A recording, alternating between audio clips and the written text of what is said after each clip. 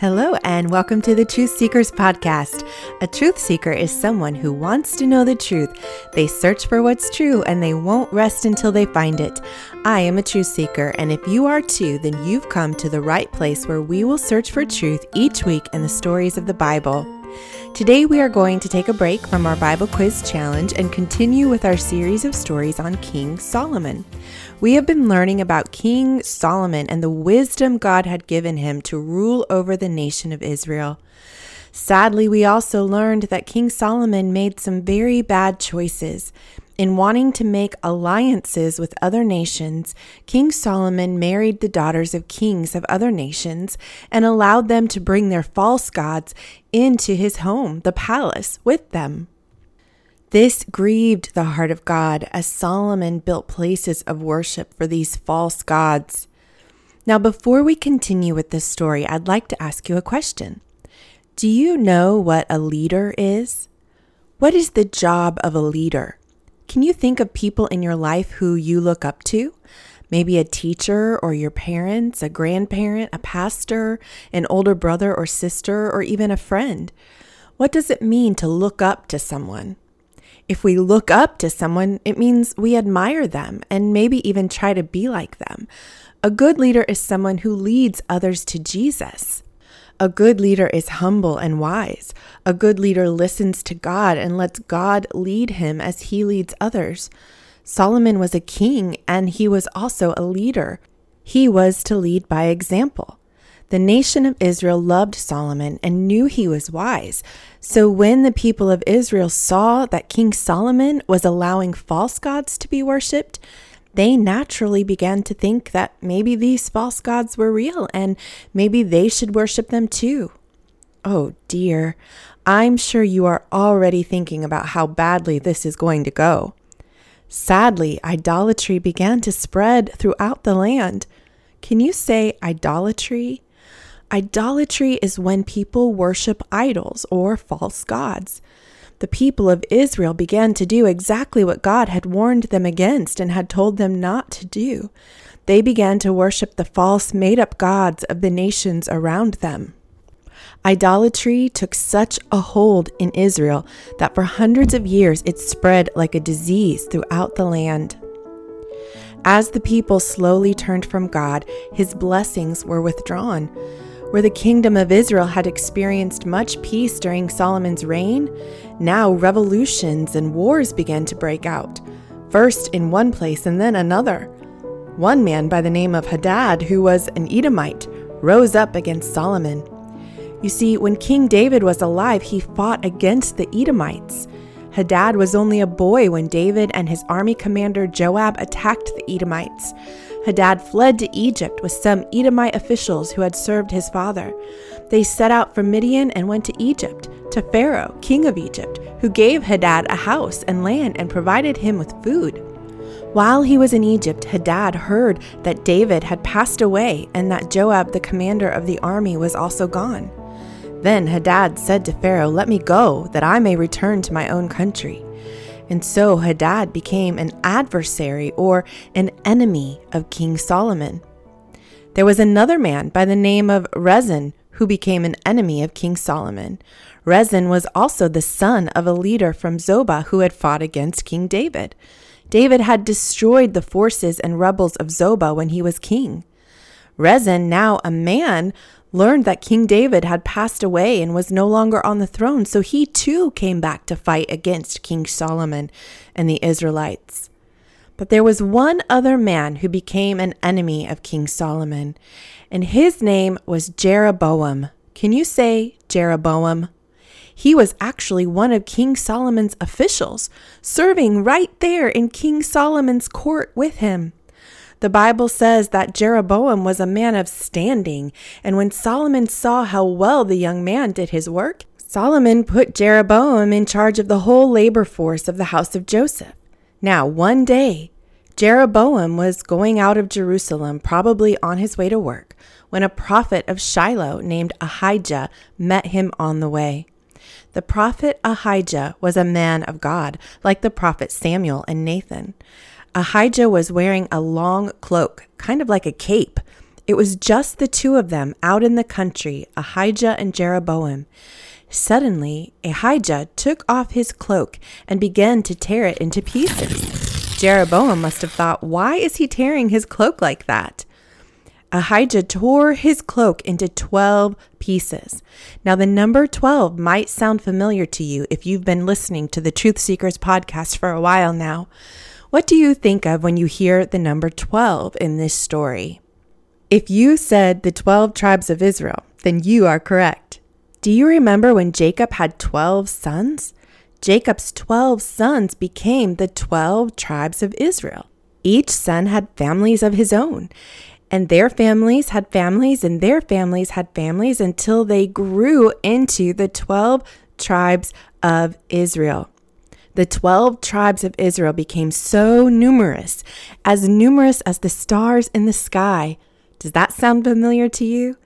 Just as God had promised to Abraham, the 12 tribes of Israel became the nation of Israel, living in the promised land under the reign of David and now Solomon. When Ahijah tore his cloak into 12 pieces, he was about to give a message to Jeroboam about the 12 tribes of Israel. He said to Jeroboam, "Take 10 pieces for yourself, for this is what the Lord, the God of Israel, says. See, I am going to tear the kingdom out of Solomon's hand and give you 10 tribes. But for the sake of my servant David and the city of Jerusalem, which I have chosen out of all the tribes of Israel, he will have 1 tribe. I will do this because they have forsaken me and worshipped Ashtoreth, the goddess of the Sidonians, and Chemosh, the god of the Moabites, and Molech, the god of the Ammonites, and have not walked in my ways, nor done what is right in my eyes, nor kept my statutes and laws as David, Solomon's father, did." Oh, dear truth seekers, did you hear that? God was going to take 10 of the tribes of Israel and give them to Jeroboam to rule and reign over as their king. Jeroboam would become the new king over 10 tribes of Israel. The 2 tribes that were left were the tribes of Benjamin and the tribe of Judah. They would remain loyal to Solomon. Ahijah said Solomon would only have 1 tribe, and that's because the tribe of Benjamin was smaller than the tribe of Judah, so they joined together as 1 tribe, the tribe of Judah. So Jeroboam would become king over the 10 tribes of Israel, and Solomon and his descendants would remain king over the tribe of Judah. God was being gracious and kind to Solomon because of the promise or the covenant he had made to his father David. God had promised, remember, that David's family line would reign forever. God had promised David that he would always have a king on the throne. He had promised that from David's line, a future Messiah would come. And so to honor his covenant to David, he allowed Solomon and his descendants to rule over the tribe of Judah, while the rest of the tribes of Israel would be ruled by another king. God said to Jeroboam, "I will not take the whole kingdom out of Solomon's hand. I have made him ruler all the days of his life for the sake of David, my servant, whom I chose and who observed my commands and statutes. I will take the kingdom from his son's hands and give you 10 tribes. I will give 1 tribe to his son, so that David, my servant, may always have a lamp before me in Jerusalem, the city where I chose to put my name. However, as for you, I will take you, Jeroboam, and you will rule over all that your heart desires. You will be king over Israel if you do whatever I command you and walk in my ways and do what is right in my eyes by keeping my statutes and commands as David, my servant, did. I will be with you. I will build you a dynasty as enduring as the one I built for David and will give Israel to you. I will humble David's descendants because of this, but not forever." And so, because of Solomon's disobedience and acceptance of idolatry, and because he led the people into idolatry, God gave 10 of the tribes of Israel to be ruled by one of Solomon's servants, Jeroboam. Do you know what this means? It means that Israel would become a divided kingdom, a kingdom with 2 kings. How did Solomon feel about this, you ask? Well, Solomon was not happy about this and did not want to share Israel with another king. So when he heard that Ahijah had told Jeroboam the Lord had chosen him to be king, Solomon tried to kill Jeroboam. But Jeroboam fled to Egypt to Shishak the king and stayed there until Solomon's death.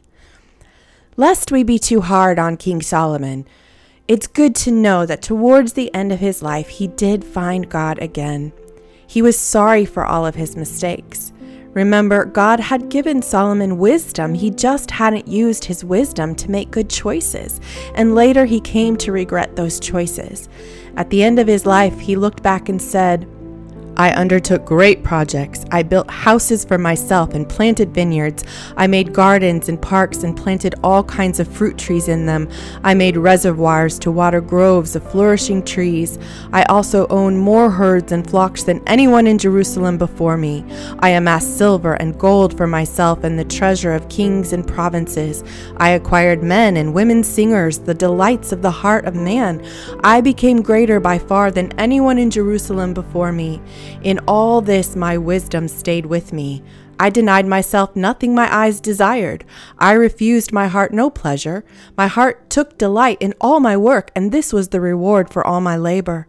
Yet when I surveyed all that my hands had done and what I had toiled to achieve, everything was meaningless, a chasing after the wind. Nothing was gained under the sun. Solomon had everything he could have ever wanted, and in the end, he realized that all of that stuff was meaningless without God. It could not make him happy. Without a relationship with God, our Heavenly Father, we can have everything we want but still feel empty and unhappy inside. Solomon's last piece of advice was this: fear God and keep his commandments, for this is the whole duty of man. For God will bring every deed into judgment, including every hidden thing, whether it is good or evil. Dear truth seekers, what truth did we find from today's story? In the end, Solomon realized that the only thing that really mattered was having a relationship with God. Solomon let so many other things come between him and God. He searched for peace and happiness in everything but God. Nothing this world has to offer will bring us peace or joy or contentment. We can think, if I just had this, or if I just lived here, or if I just looked like this, then I would be happy. But friends, that's a lie straight from Satan. Satan always wants you to think you need something else to be happy. He doesn't want you to find your peace and joy in God. The Israelites began to look to false gods and idols to be what they needed. Only God can be what we need. He created us. He knows how many hairs are on our heads. He knows our fears and our worries. He knows what we are thinking in the dreams of our hearts. He knows us better than we know ourselves. If he knows us that well, don't you think he will take care of us? We must learn to trust him and be content in all things. Paul said in Philippians 4:11-13, I have learned the secret of being content in any and every situation, in times of need and in times of plenty. He said, I can do all things through Christ who gives me strength. Can you say that with me? I can do all things through Christ who gives me strength. Let's say it again. I can do all things through Christ who gives me strength. Believe today that no matter what situation you are in, when you have Jesus living inside of you, that's all you need. Do you need peace? You have Jesus' peace. Do you need joy? You have Jesus' joy. Do you need patience? You have Jesus' patience. Are you sad? You have his comfort. Do you need a friend? You have his friendship. Have you sinned? You have his forgiveness. Do you need help obeying? You have the power of Jesus living in you to help you obey. Solomon knew that to fear God and walk in his ways was the key to life. Fearing God does not mean being afraid of God. It means knowing that my life will turn out like Solomon's if I look to other things to fulfill me and make me happy.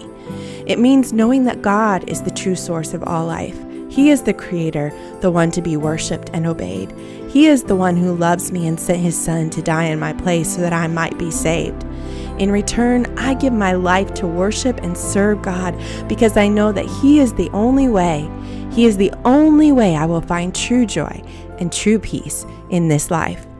If you'd like to read today's story in your Bible, you can find it in 1 Kings chapter 11 and Ecclesiastes chapter 12. Let me pray with you before we go. Dear Heavenly Father, there are many things in this world that might try to take the place of you in our lives. May we never look to anything else but you to give us joy and peace. Help us to keep our eyes and our hearts fixed on you. Thank you that we can do all things through Christ who gives us strength. We choose to surrender our hearts to you and learn from the mistakes of Solomon. Solomon had everything and he still found out it was meaningless without you. Thank you for giving us all we need in Jesus. We can't wait until you return and we see you face to face. On that day, we know it will all be worth it. We love you so much. Thank you for loving us. In Jesus' name, amen. Thank you for joining me today, Truth Seekers, and I look forward to learning more about what happens to the nation of Israel in our next story.